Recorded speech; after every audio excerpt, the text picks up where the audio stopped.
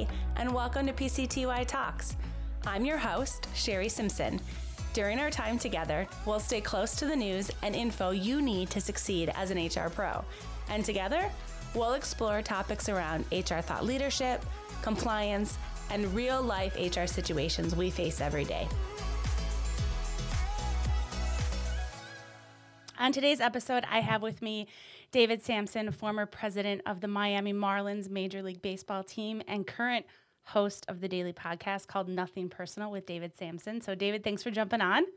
Oh, my pleasure. I also have with me behind the mic today, Cheryl Johnson, our CHRO here at Paylocity. So Cheryl, thanks for joining us. I am excited to be here. So David, as a business leader with over 18 years of baseball team management experience, what did you want when you were working with your HR team? Well, I used my human resources department as someone who was always the gatekeeper to doing the right thing. So there would be many times during a course of running a baseball team when something would happen that would require, in my mind, an immediate dismissal, whether it was someone on the field or off the field. But I knew that I could not dismiss anybody without first going to human resources. It was such an important VP for us. Her name was Ana Hernandez, and I actually inherited her when I got to Florida in 2002. And I started getting to know her and realized that she was exactly what I wanted in an HR person, in that I was someone who was front facing. I had to make decisions all day long, every day. And sometimes I had to do them very quickly. And she made sure that I had all the information. She made sure that I did everything exactly by the book. And she also made sure that I took a breath once in a while when I wanted to do something immediately. So when I call her a gatekeeper, I don't mean that in the Ghostbusters type of way, although maybe I was the keymaster. But what I mean is that she was someone who understood not just the law, because I'm a lawyer. So we had lawyers, outside lawyers, we had labor lawyers, we had HR lawyers, we had everything.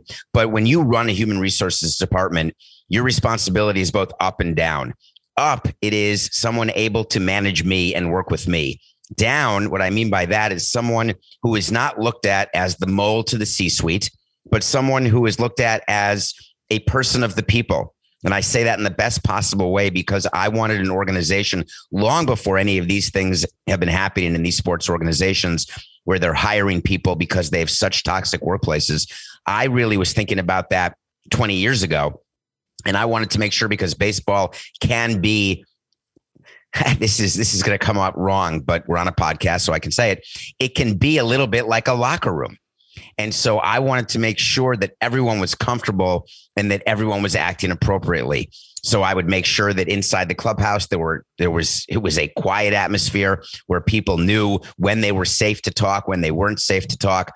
And then I needed my HR department really to be in charge of hiring at all levels and to make sure the organization was running perfectly. So to me, HR is the most important department in any business. Okay, so I have a natural follow-up question to this. So I love that you observed that HR is a gatekeeper to help you make decisions and help you facilitate those decisions. I have found in my experience, there are some leaders who learned that the hard way. and that's why they believe HR can really help them. And then there's some leaders who just instinctively knew that they needed someone to balance them out. I'm curious where you fall on that spectrum and how you kind of got to that conclusion. I got into baseball when I was only 31 years old, and I had already been on Wall Street. I'd already run a company in Europe, and I was a lawyer. I just wasn't practicing, but none of that mattered. The most important skill I had, and I knew I had it back in elementary school, quite frankly, is I always was one who knew what I knew and knew what I didn't know. So when I give speeches around the country and talk about leadership and talk about running companies, to me, that is the single most important quality to have. The biggest issue that you can have when dealing with an HR department is you pretending to know something that you don't know. And that's why I surrounded myself with professionals. I surrounded myself with people who would not genuflect in my general direction. I did not want yes people around. I didn't want sycophants. I wanted people who would challenge me and would talk me through the decision-making process.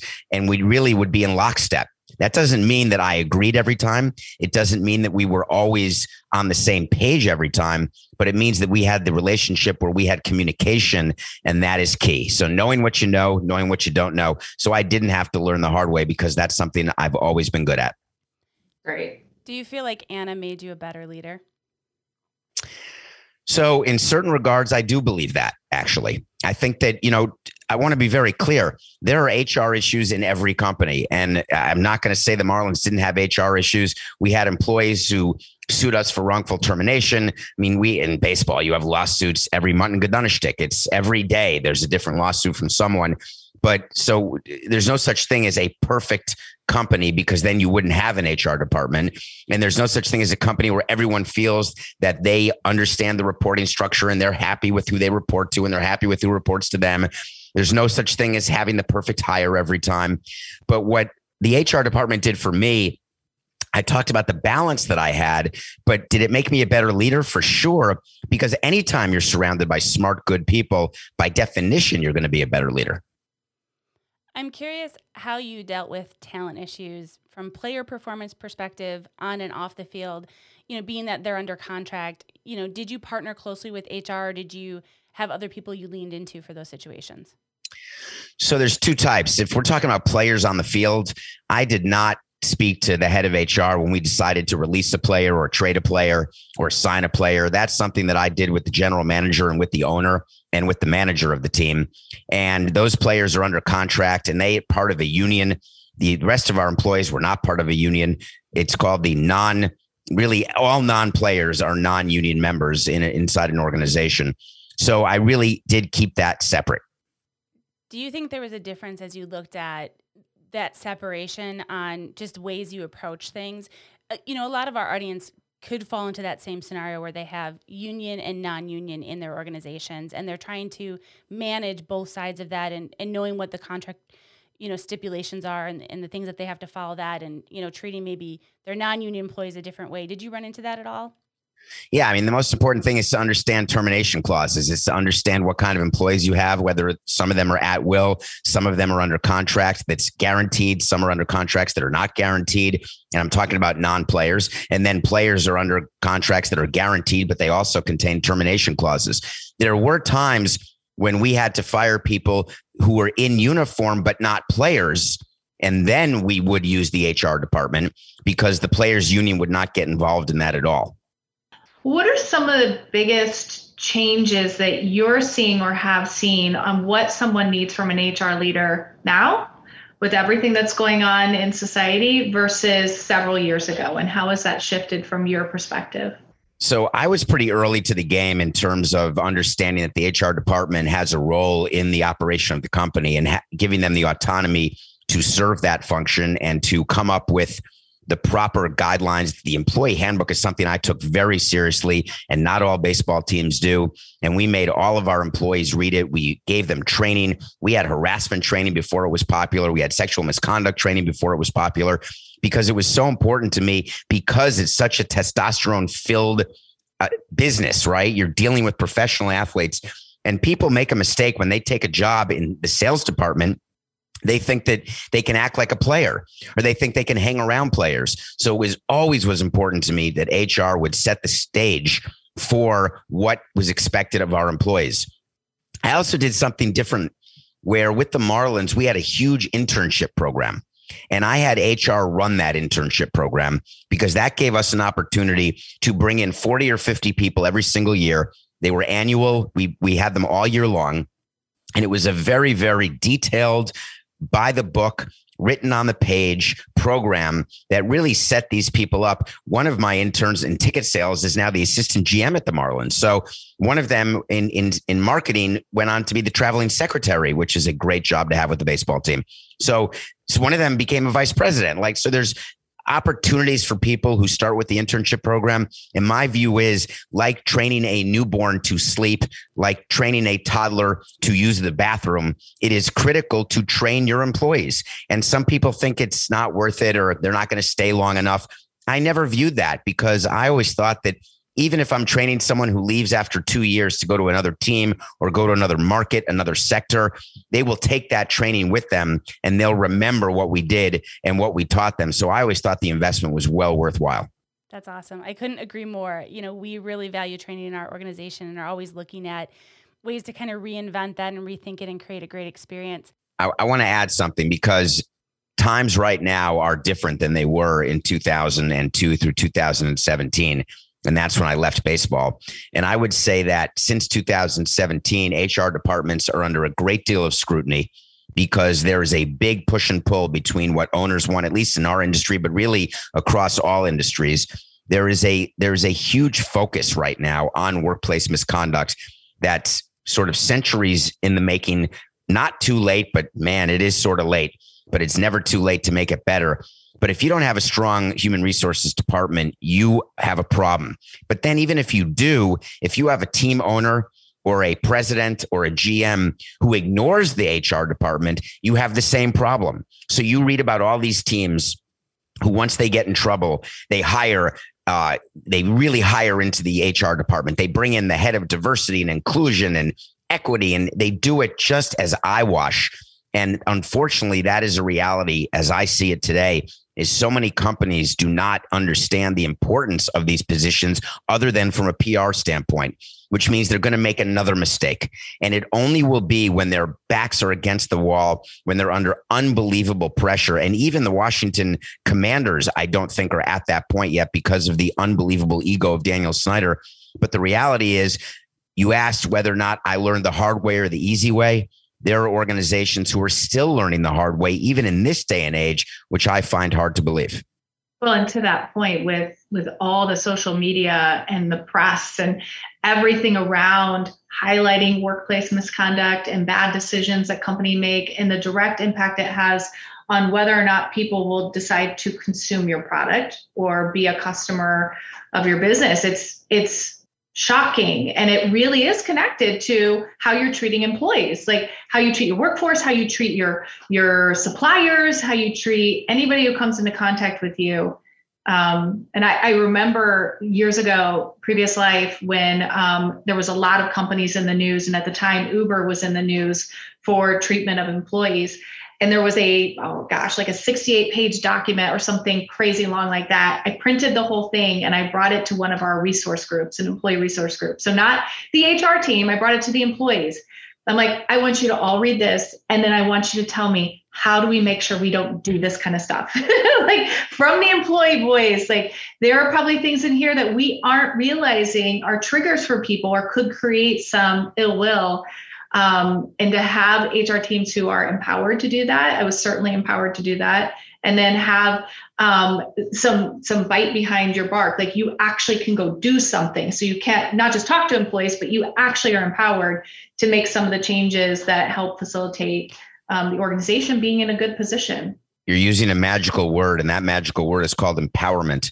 We used to do Disney training with our employees where we would hire Disney to come and they would show us the Disney way.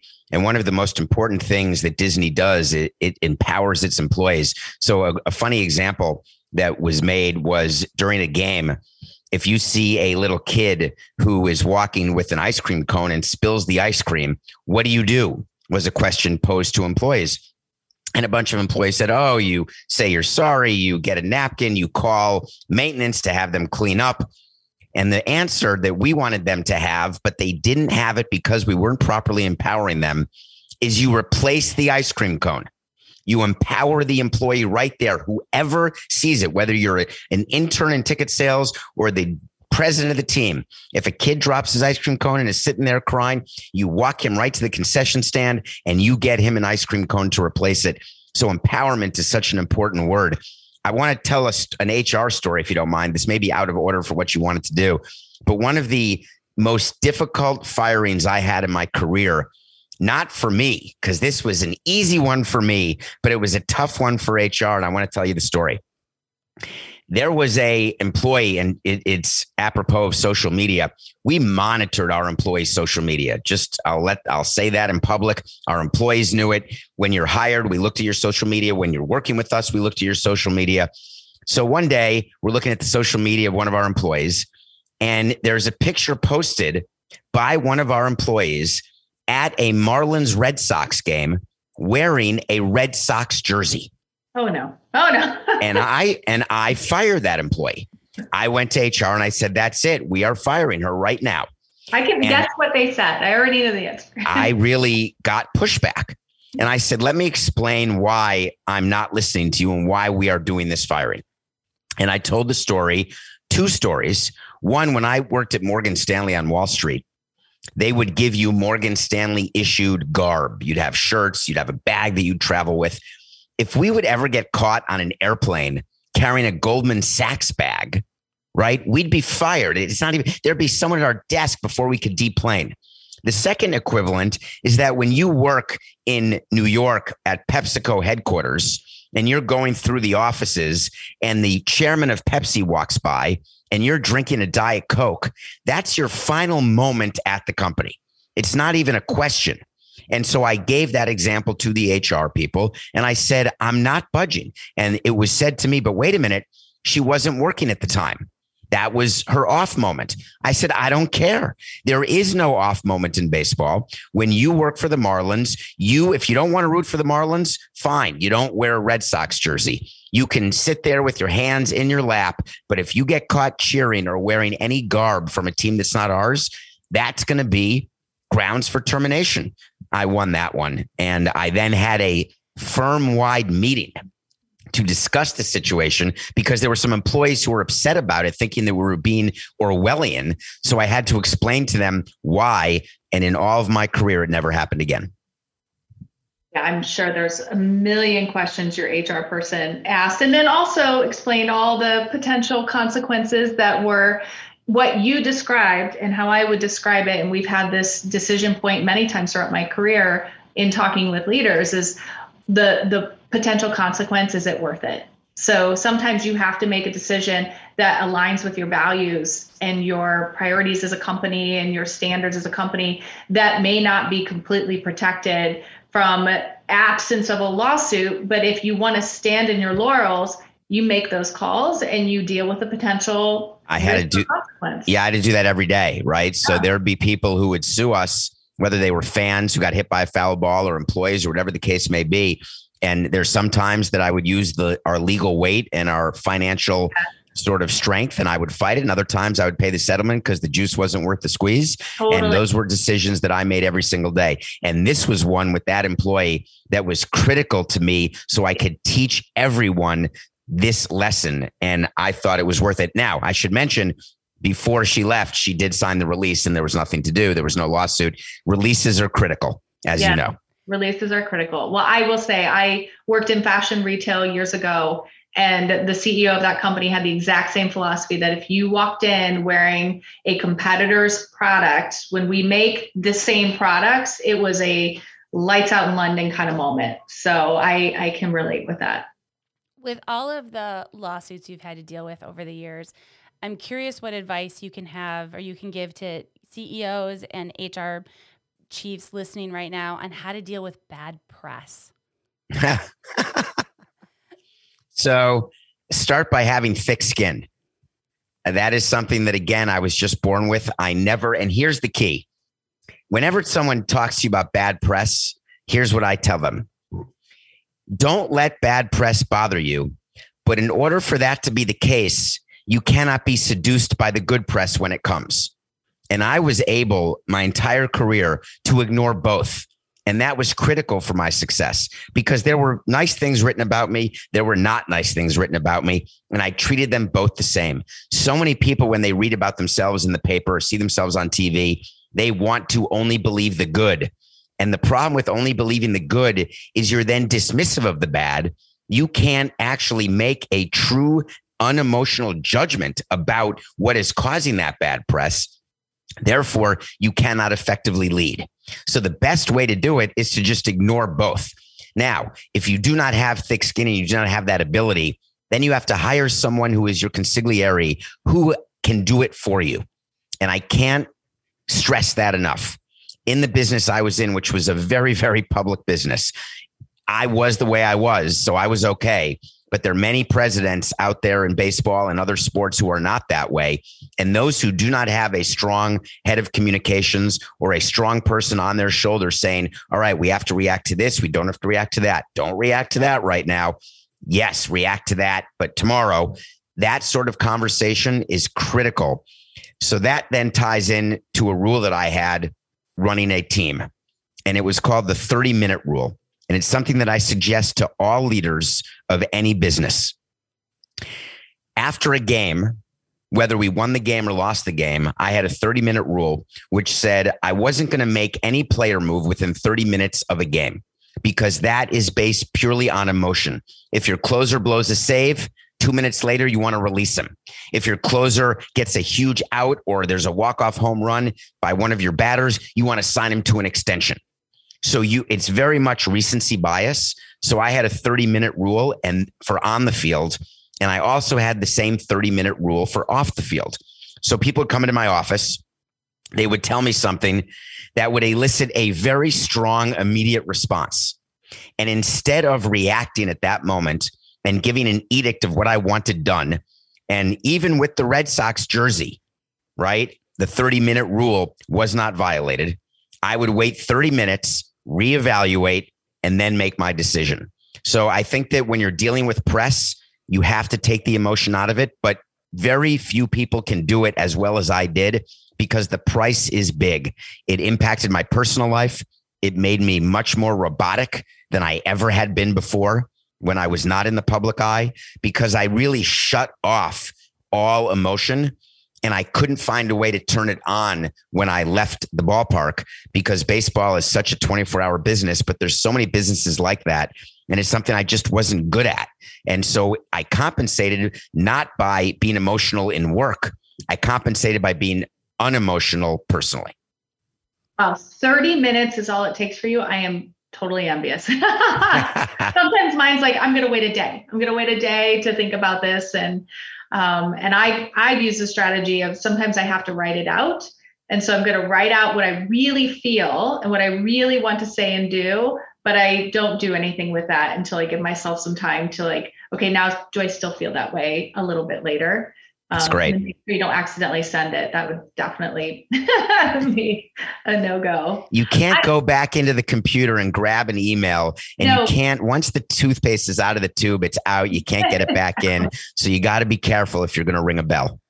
How do you, with the connection to the bad press and being neutral, were you able to apply that same kind of thought process to employee feedback? So especially with social media and great question. The fact that people can post anything on anything, and how to balance that out. So there's two parts to that question, right? If someone's posted on social media something against the company or against the values of the company or against the mission of the company, I would still, let HR deal with that. But that was a termination right there, right? But if you're asking me how I would possibly, when there are things that can be so impactful to your business and they're happening in real time, do you ever violate the 30-minute rule? Do you ever? But I would never do it alone. So my answer is don't be alone, even though you're responsible and the ultimate decision is yours. It all goes back to what we talked about at the beginning of the show, which is if you don't have strong people around you, you're going to fail by definition. If you don't trust the people around you, you're going to fail. If you don't empower and enable the people around you, you're going to fail. So that's the way I succeeded, was with the strength of my people. Obviously, your team ended up winning the World Series. And I'm curious, as companies see great success, did that change the way you managed the team or looked at, the growth of the team after winning the World Series? No, because winning a World Series in baseball, while it feels great, right? And you have that forever, they can never take it away from you, and not everybody gets to experience that. It really doesn't change the day-to-day nature of the business you're running. The equivalent is when you work on Wall Street and you have an unbelievable year, huge profits. The last 4 deals you've done have all been great. That doesn't inform the way you act doing your next deal. You actually want to keep doing the same thing you did to get that successful result. So if anything, it makes you double down on your processes when you have success. It doesn't at all change the way I look at things. Again, that would be leaving the good press, right? After you win a World Series, there's great press. But I also was the president of a team that lost 100 games. So if I'm going to believe how great I am after World Series, that means I have to believe how crappy I am after losing 100 games. And I was never going to fall prey to that. I'm curious. You talk about not taking both pieces of feedback to heart, like good and bad. And it reminds me of some mindfulness books that I've read. I'm curious, is that just something you naturally knew, or are there books that you've read that have helped you think through it that way? No, I think it actually came because I'm short. And I'm serious about this. Through elementary school and middle school, I'm not going to ever say that I was bullied, but I probably was. But I always use my mouth. I've never thrown a punch or had a punch thrown at me, and I've got a mouth on me. And I was always able to talk my way out of everything. And I always would. Have you ever seen Broadcast News? Mm-mm. The movie Broadcast News? My God, am I that old? With Holly Hunter and Albert Brooks. No, but I put it on the list to watch. William Hurt, directed by James Brooks. It's an Academy Award-winning movie. It's unbelievable. So to make a long story short, there is a sort of geeky high school kid who's really smart, and he's got a mouth on him, and he's getting made fun of. And he looks at them and says, "You're hitting your peak right now. 10 years from now, no one's going to know anything about you, and I'm going to be rich and famous," something along those lines. And I just had that ability when I was young to ignore all of the naysayers, to ignore any time people would do or say things trying to really make themselves bigger, but really they're just making themselves smaller. And so I just had that understanding really early on in my life. And I just kept learning through experience that if I dealt with situations the way I was dealing with them, I was actually winning every negotiation. I was winning at everything I was doing. And therefore, when you're doing something that ends in a positive result, you'd be an idiot not to keep doing it that way. And so I've just always kept doing it that way. That's fantastic. So I have one last fun question for you before we jump off. Our company is located in the Chicagoland area, so I couldn't have you on the podcast without asking, what was it like being part of the Steve Bartman game? So great question. That's a long answer, but let me start by telling you that I take offense to the fact that you call it the Steve Bartman game, because that's not the Steve Bartman game. It's the Alex Gonzalez game. Alex Gonzalez was a shortstop for the Chicago Cubs and for the Marlins, actually. They both had the same name.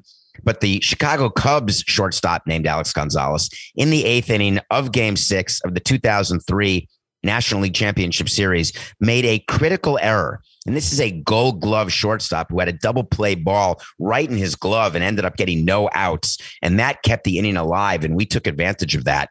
So I really do not believe that Steve Bartman had anything to do with the Cubs losing. That said, I remember that game as though it were yesterday. I was sitting behind the dugout. We were down 3-2, and Mark Pryor was absolutely dealing that night. And I thought we were going to lose. So I walked into the clubhouse in about the 7th inning, and I started working in my head, working through the remarks I was going to give to the players, the successful season we had, underdogs, making it all the way to the Game 6 of the championship series, almost winning the pennant. And our backup catcher, Mike Redmond, was in the clubhouse, who ended up being my manager years later, by the way. But he was in the clubhouse, and he looked at me and he said, "What are you doing, Samson?" And I said, "Nothing. I'm just, I'm nothing." He said, "Get your ass back out there to your seat." And I said, "Why?" He said, "We're going to win this game." And I walked out, and I then watched the 8-run 8th inning from my seat. And the other point that I should mention is that the players and the executives who were sitting right behind the dugout, when that foul ball was hit and Moises Alou could not catch it, to us, it was just a foul ball that he didn't catch. When you're in the game, you don't realize that there could have been fan interference. You don't realize anything's going on. I did remember noticing that there was a bunch of beer being thrown and a bunch of booing. But to me, I go to 160 games a year. That was just a Tuesday, right? It didn't mean anything to me at all. And it was only after the game when we realized what had happened with this guy with the headphones and the hat on and the turtleneck. But to us, that really had nothing to do with it. It was just really, we got hot and had that one magical inning that you dream about. And the last thing I'll say, and I'm sorry to say this to all of the people who work for your company, the real highlight of playing the Cubs in 2003 was leaving Wrigley Field after game 7 and looking at all of the people crying, how upset they were. And we loved it. We were looking out the window of the team bus and we were screaming and we were jovial. Winning on the road in baseball is way more fun than winning at home. We would always yell to each other, let's make them silent, make them cry. Because when you win on the road, like at Wrigley after game 6 and after game 7, there's silence. Like everyone on Waveland Avenue, they just have their head in their hand, and they're just walking home so dejected. It is the ultimate schadenfreude to win on the road. And that is exactly how I felt in 2003. Well, David, thank you so much for your perspective. This has been such a great conversation, and I really appreciate your time. Oh, my pleasure. Have a great day. This podcast is brought to you by Paylocity, a leading HCM provider that frees you from the tasks of today so you can focus more on the promise of tomorrow. If you'd like to submit a topic or appear as a guest on a future episode, email us at pctytalks@paylocity.com.